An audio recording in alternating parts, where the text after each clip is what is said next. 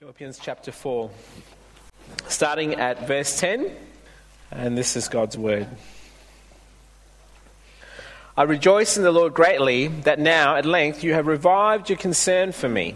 You are indeed concerned for me, but you had no opportunity. Not that I'm speaking of being in need, for I have learned in whatever situation I am to be content. I know how to be brought low, and I know how to abound in any and every circumstance. I have learned the secret of facing plenty and hunger and abundance and need. I can do all things through him who strengthens me. Yet it was kind of you to share my trouble. And you Philippians yourselves know that in the beginning of the gospel, when I left Macedonia, no church entered into partnership with me in giving and receiving, except you only. Even in Thessalonica, you sent me help for my need once and again. Not that I seek the gift, but I seek the fruit that increases for your credit.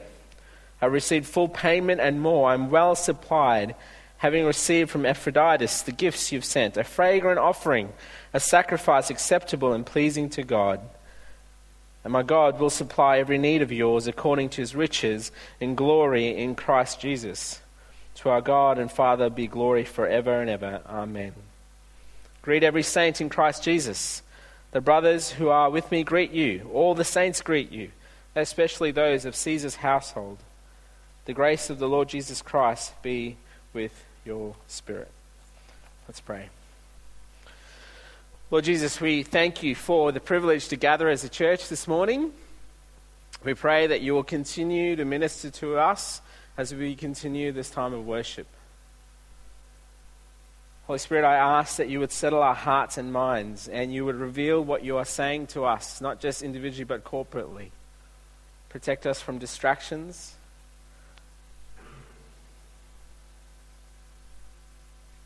Help us to walk away knowing you more and your gospel more. And once again, Lord, I pray, let the words of my mouth and the meditations of my heart be acceptable to you through your Son, the Lord Jesus Christ. In Jesus' mighty name we pray. Amen. Well, if you're visiting Canterbury Gardens particularly, we as a church have been deliberately taking our time going through the book of Philippians. And we have come to the very end. And for some of us, that's great. And that for some of us, it's sad. Like me, I'm really a bit sad. Not that I'm not going to read Philippians again. I'm meant to be a pastor and I should read the Bible a lot, apparently. So... But it's a sad thing in some sense because you know it's been a joy. What's been a joy more than anything else for the teaching team to go through this series has been the effect of seeing what God's word is doing in people's lives. This past week, I put up on our church members' Facebook page, I said, finish this sentence for me. God has taught me through the book of Philippians... Someone put up that my circumstances shouldn't define my attitude. Somebody else put up that we're meant to be unified because of Jesus and for Jesus. Somebody else put up we're to stand for God together by his Spirit for support and strength in the hard times. And somebody else put up that our greatest joy is knowing Christ and making him known. It's been a joy, really, to hear the stories and hear about what God's doing through his word. And I would encourage you, as you have tea and coffee and donuts after the service, in the midst of talking about the draw that Hawthorn had this past weekend and other things that are of great importance, just maybe ask the question, hey, what has God been teaching you through the book of Philippians? As an eldership team, we've been praying and thinking about where God is leading us and what we might be doing as a next preaching and teaching series. And we thought about doing, or not thought about, we've decided to do the book of 1 Peter. We did this about 5 years ago, but we're going to take a significant amount of time to spend in 1 Peter. I don't know about you. Some of us, when we think about living in this world, some of us want to go to the hills. We want to go to our bunker, supply food, all of that set up, waiting for the return of Jesus. Some of us are right in the world and we're finding it really hard to live in this world. Well, 1 Peter actually tackles this. 1 Peter uses a language called exiles and talking to a bunch of Christians who are living in the world and saying, what does it look like to live as exiles for Christ in this world? So can you be praying for us who are going to be preaching through that series? Be praying for one another and be praying and maybe even start reading and looking at 1 Peter. Next week on Sunday, we're going to gather as a church again, and we're going to spend time celebrating what God has been doing through the book of Philippians. There's going to be people sharing little reflections that what God has taught them through God's word. There's going to be testimonies of how God has been using the gospel to change lives. So could you be praying for that service as well? It's going to be a wonderful time of celebration. This morning, where I hope to go, or where I hope to land, are 3 parts. Firstly, I want us to unpack the secret of contentment. Secondly, I want us to think about the enemy of contentment. And finally, I want us to spend some time in reflection and prayer. So, the secret of contentment. A little while back, it was my birthday, and my family all chipped in, and they decided to buy me a brand new TV. A Hisense, flat screen, high definition. I don't know how many inches it is, but it's sufficient for our needs. And we got the box out. I was very excited. My kids were even more excited, which means they can watch ABC for Kids as they gave this present to me. And I loved watching it. It was great, watching a TV show, watching the footy, and I loved just experiencing that. And then I had to go to JB Hi-Fi a few days later. And I walked into JB Hi-Fi, and then something caught my eye right in the corner here. I don't know if you've had this experience when you've seen something and you have like angelic voices in the background, and you hear this, oh! I turned around, and there was this flat screen. And I'm not sure if it's tinted in silver, but that's what it looked like. Around the edges. Plasma. And then it had HD. Then it had another D afterwards. And I looked at it. And I went, why is it all of a sudden I want that one? Now, my wife's just found that out today, so we'll be talking about that afterwards. I do appreciate what she's given me, by the way. But there was something in me that got restless. I just got a brand new TV. It was a gift given by my kids and my family, lovingly. But there was something in me that went, oh, it's not enough. I need that new one out there. Now, I'm guessing most of you, when you're hanging out together, you don't use this language of being discontent. It's not part of our normal kind of vocabulary. But we may use things like this, and particularly during school holidays, parents have heard this probably. I'm bored. Oh, I'm feeling a little bit restless. I don't know what's going on. I'm a bit restless. Oh, I don't know. I'm just not happy. I'm not happy with anything that's going on in my life right now. And I understand that you might be going through a deep season of sadness. I'm not trying to talk about that, but just this feeling of, I'm just not happy. Oh, no, it's not fair. How come all those people are experiencing all these things and I'm not experiencing that same thing? It's just not fair. Why am I in this stage of life? I mean, that happens, right? We are constantly communicated and pushed to think and become discontent. We're constantly preached messages all around us. I mean, how many of you, when you wake up in the morning, when you look in the mirror, you don't look at yourself and go, man, I've got an amazing body? If you do, I'd be very surprised.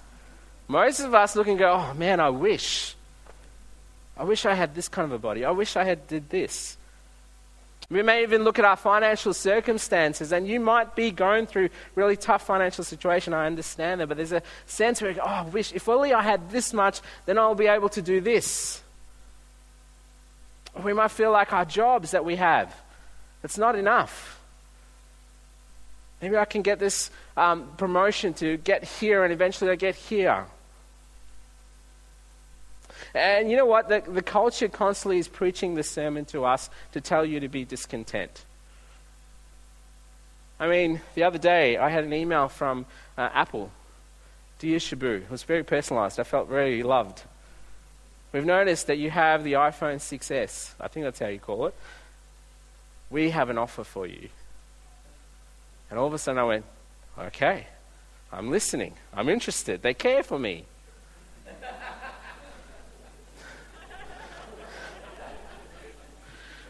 But imagine if iPhone, the CEO of iPhone, got up on stage, they did a big press conference, they invited everyone's excited to see what the new gadget will be, and they came up and said, ladies and gentlemen, we have iPhone are content. We're not going to produce any more products. We're happy. We've made lots of money. We're content. It just would sound ridiculous. It would not make sense. But that's the culture we live in. So what you have in front of you, these statements being said by Paul, is actually very countercultural. It goes against every grain that's in front of you. See what Paul says in verse 10. I rejoice in the Lord greatly that now at length you revived your concern for me. You were indeed concerned for me, but you had no opportunity. Not that I'm speaking of being in need, for I've learned in whatever situation I am to be content. I know how to be brought low, and I know how to abound in every circumstance. I have learned the secret of facing plenty and hunger, abundance and need. I can do all things through him who strengthens me.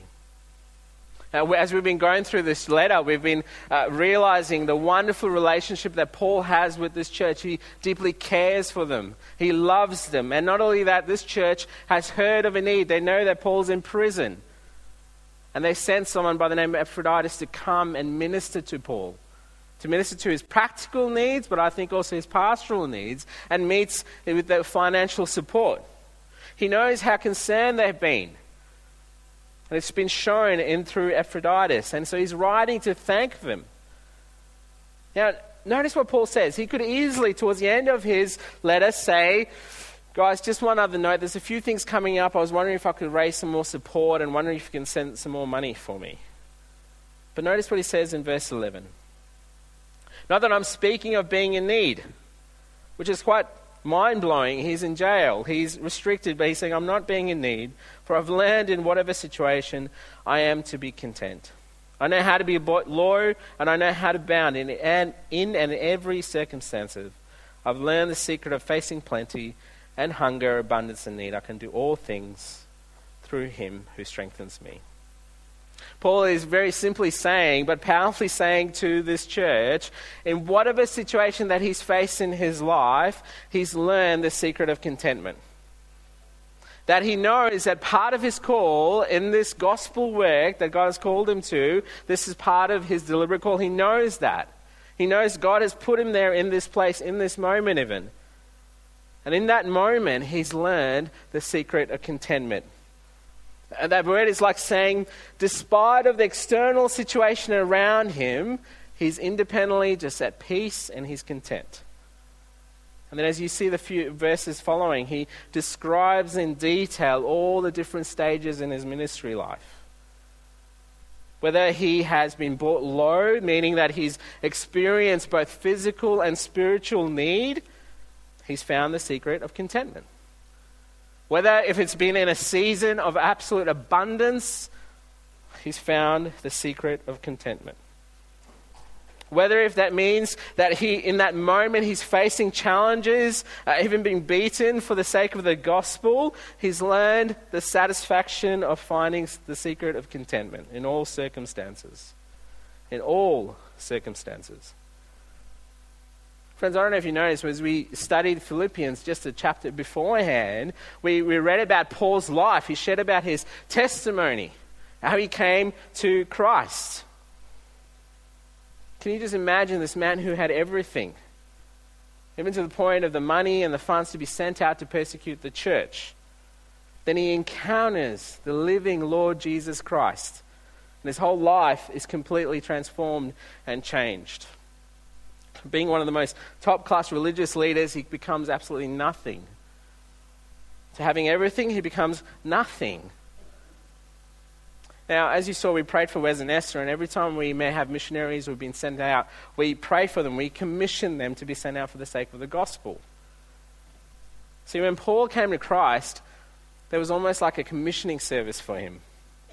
And the words that are said at this commissioning service is fairly powerful, and if I was Paul, I'd be checking out. This is what it says in Acts 9, verse 15 to 16. It's up here on the screen. And it says, this is Jesus speaking. But the Lord said to him, go, for he's chosen, talking about Paul, chosen instrument of mine, to carry my name before the Gentiles and the kings and the children of Israel. For I will show him how much he must suffer for for the sake of my name. Imagine being Paul, being told this, in a sense, in his commissioning service. If I was Paul, I'd be like, hey, look, thanks for giving me eternal life. I appreciate it. I'm going to check out. I'm just going to go and just hang out and just serve the local church is fine. But God had compelled him, and God had called him to this. So he understood what it means to be up here and then be humble, brought low. And then he knows what it means to abundance. His ministry was fruitful. There's churches being planted. He's seeing fruit happening for the sake of the gospel. And all through that, no matter whatever season, he's finding the secret of contentment. Even in those seasons that he's financially being supported. But even in those seasons of physical hunger, there's another passage in 1 Corinthians 4, verse 11. It might be here up on the screen. Says, to the present hour we hunger and thirst. We are poorly dressed and buffeted and homeless. And even in that season, he's finding the secret of contentment. He's kind of displaying to this church, in whatever season I've been, I've learned the secret of contentment. What is that secret? It's not really that secret, is it? It's here in the verse in front of us, verse 13. I can do all things through him who strengthens me. See, for Paul, the secret of contentment has come to realize for him in every situation, the power for him to be content is not him just trying to rely on himself, not kind of him just sucking it up, not him kind of stiff upper lip. It's where he gazes at the one, the Lord Jesus Christ, who empowers him, gives him strength to endure in whatever season. That's his secret of contentment. It's a simple statement, but it is a powerful statement, even for us today. Simply putting it, it's like saying, hey, look to Jesus, who is able to help you be content. Now, there's a couple of us in this kind of type of audience. There are some of us who you might be on a journey of exploring the Christian faith. You may be trying to find out what the gospel is about, what this Jesus is about. You might be on that journey. You might be quite apathetic to it. You might be curious about it. I want you to know there's a part of you, and you probably know this in the deepest of souls, there's a discontent. You're not content. You're desiring to find contentment. And in whatever form you're trying to find contentment, all the things that are around you, and they play out in different ways. You're trying to find contentment in different kinds of relationships and hopes that you can have. You're trying to find contentment in finding the best partner or spouse. Maybe the career. Or maybe earning X amount of dollars. Maybe getting that magical house that you've always wanted. In the season of my life when I used to take drugs, I remember that there was moments where I would start with these kind of little drugs and eventually escalate. It was never enough. Friends, if that is you who's trying to discover the gospel and who Jesus, I want you to know the reason why you're still discontent is because you're meant to find contentment in Jesus Christ and Jesus Christ alone. And that's only where you will find that contentment. And you may find contentment in other things, but it'll be just a short time. It won't be enough. You were designed to find contentment in Christ. There's this wonderful story in the Gospel of John where Jesus is interacting with a lady at the well. She's had multiple husbands. She's come to draw out water. And Jesus wants to minister to her by minister to her to her spiritual thirst. And he says this in John 4, verse 13 to 14. But whoever drinks of the water that I will give him will never be thirsty again. The water that I will give him will become in him a spring of water, welling up to eternal life. The reason why there's this thirst in you, discontentment, is because you have been designed to be in relationship with a loving God, a loving Savior. But you rejected his loving authority in your life, and he's calling you back. And this is why you will only find true quenching for that spiritual soul thirst in you is only be found in Christ. So we want to welcome you. If you're here, if that's you, I would encourage you to chat to your friend who brought you along this morning. or maybe even come and chat to myself or anyone here at Canterbury Gardens who calls this church home, you can go up to them and ask them, who is Jesus? And they should be able to talk to you about who he is. What about those of us who call ourselves followers of Jesus? This is true for us also. So the question we need to ask is, I need to ask of myself, am I content or am I discontent? In whatever season of life I'm in whatever circumstances in front of me. Now, let's be honest. I can do all things through him who strengthens me. If you've grown up in the Christian circles, you've heard this verse. You probably memorized it. You might have even shared it. You may even have, if you're really, really awesome Christian, you might have a t-shirt with this on it. Or a mug. Or a bandana. I don't know how a form you might have. It's a verse that we know really well. We may even preach it to others. But friends, even in this verse, it's a reminder to us, even to you and to me, we do have an enemy of contentment. We do have an enemy of contentment. Do you want to know what the enemy of contentment is? Well, actually, verse 13 gives us a clue. It says, I can do all things through him who strengthens me. If you want to know what the opposite of that or the enemy of that, it may read like this. I can do all things by myself, through myself, who strengthens myself. At the heart of it, the enemy of contentment ultimately is you and I, that wrestler in the deep down in our soul. Either we will say and look at our situation or circumstance, whether if we're in seasons of great blessing and abundance or seasons of want, we may look around and say, it's okay, I've got this, I don't need anybody's help, I can do this on my own. And look to ourselves for strength. Or we may be in a season of abundance and there's much going on and we turn around and go, look what I have achieved. Look what I have done. Rather than looking to the one who has given you that strength to do that. It's in that moment when we turn our heart gaze away from the one who is there to give you strength in all your circumstances and turn our gaze to ourself or our circumstance.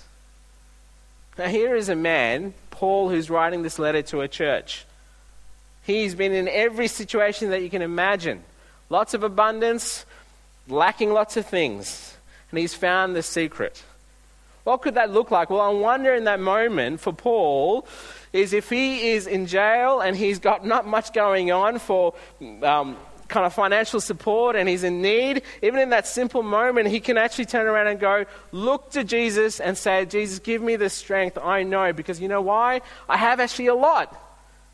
Did we not learn in Philippians that we are all citizens of heaven who have a relationship with Christ? So Paul knows.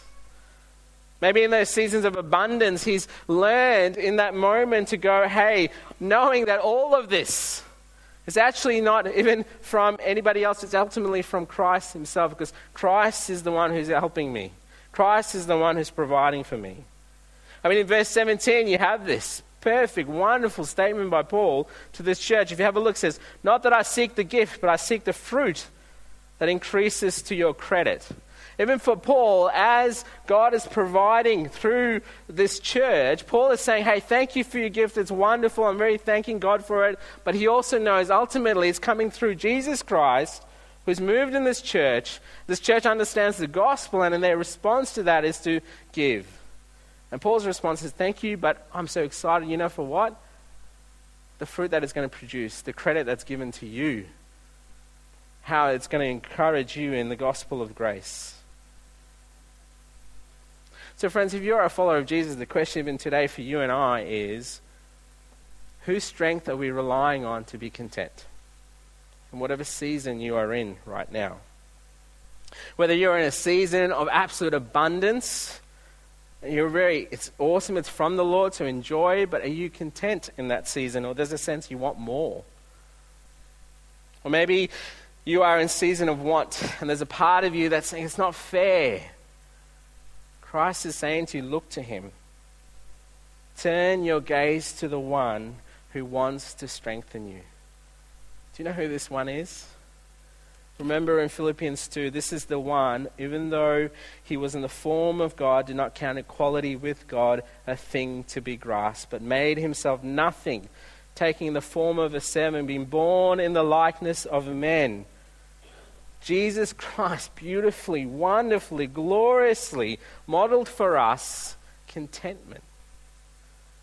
The Son of God, the Word himself, to the point that he even goes to death, so that when you and I put our trust in faith to Christ, we can actually look to him.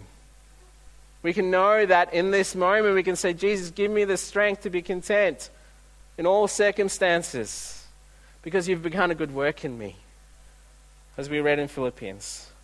Jesus, give me the strength in all circumstances, because I know my home is not here, but I'm a citizen of heaven, as we read in Philippians. This means that in whatever season you're in, abundance or want, we can look to the one, your Savior, who does want to strengthen you. So look to him. Friends, as we grow in looking to the one who will be our strength, did you know it actually becomes a witness to the people around you who do not know Jesus?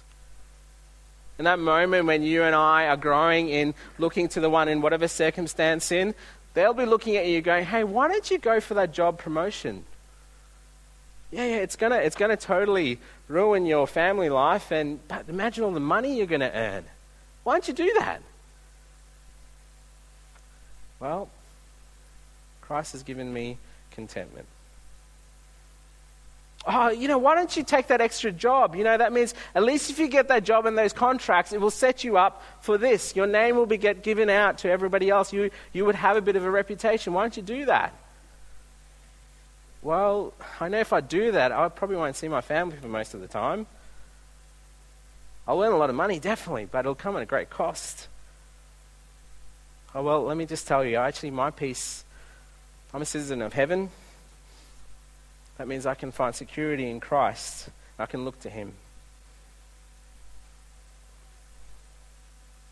You know what I found really amazing as Wes and Esther were sharing all those stories? Guys of Machete and schools and stuff. Wes, how old are you, if you don't mind me asking? 65. So in Aussie culture, 65, usually at that point, there's a word they use. It's called the R word. Retirement. Right? Now, I'm not bagging out retire. If you retire, that's great. You should use it for the glory of God, whatever season you're in. But in that moment, as they're listening to and they're talking about all these stories, and they're kind of getting that season in life, and people will be saying to them, how's your super going? Have you got retirement happening? Right? All good things to think about. But did you hear what Esther said later on? She goes, praise the Lord. Friends, I know Wes and Esther are giving glory to God, but it's a live example for you and I in whatever season, in whatever circumstances, their strength has been Christ. And that's the only reason why they can praise God. So friends, the secret of contentment for you and I is to turn our gaze away from our own hearts to the one, Jesus Christ, who will and does promise to strengthen you. So look to him. Secondly, fight with the power of the Holy Spirit and through God's word against the enemy of discontent. By admitting and confessing often when you feel like you're being self-reliant rather than relying on Christ. So preach the gospel to yourself. Remind yourself of God's grace and what he has done. And through that you are strengthened in Christ. What I'm going to do now, before the music team comes up, I'm going to give you guys a few minutes just to pause and think. And there's going to be some questions up here on the screen. If you are a grammar person, please forgive me. I may annoy you. But here up on the screen, there are a couple of questions. I want you to just quietly reflect on it to yourself. First, which season of life are you in? Have a think about it. Are you in a season of abundance or a season of feeling like want? I wish you had these things. Ask the simple question, are you content? And then I want you to spend some time thinking about whose strength are you seeking to be content in? Is it in your own strength? And that can only be revealed through God, through the Holy Spirit, as you sit quietly and listen and talk. Or are you looking to His strength to be content? So I want to give you that few minutes now. And in a little bit, the music team's going to come up, and then we're going to pray for us. So would you just look at those questions, be silent, ask the question, and maybe even look at this verse and ask yourself, whose strength are you relying on to be content?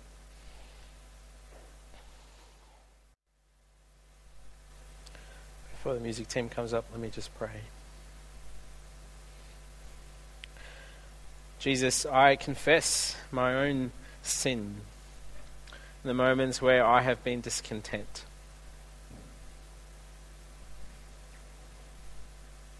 I thank you for being our perfect Saviour who displayed what it means to be content ultimately in the will of the Father, even to go to the cross on our behalf. We thank you that it didn't end there though, that you are risen and King, and that for those of us who have put our faith in you and trust in you, that your Spirit lives in us, and that you're stirring in us and working in us, making us secure in you, and continue to make working in us to ultimately continue to grow and being a people that can do all things through you who strengthens us. We thank you for your beautiful promise even in this letter that you will supply every need of ours according to your riches in glory in you. To our God and Father be glory forever and ever. Amen.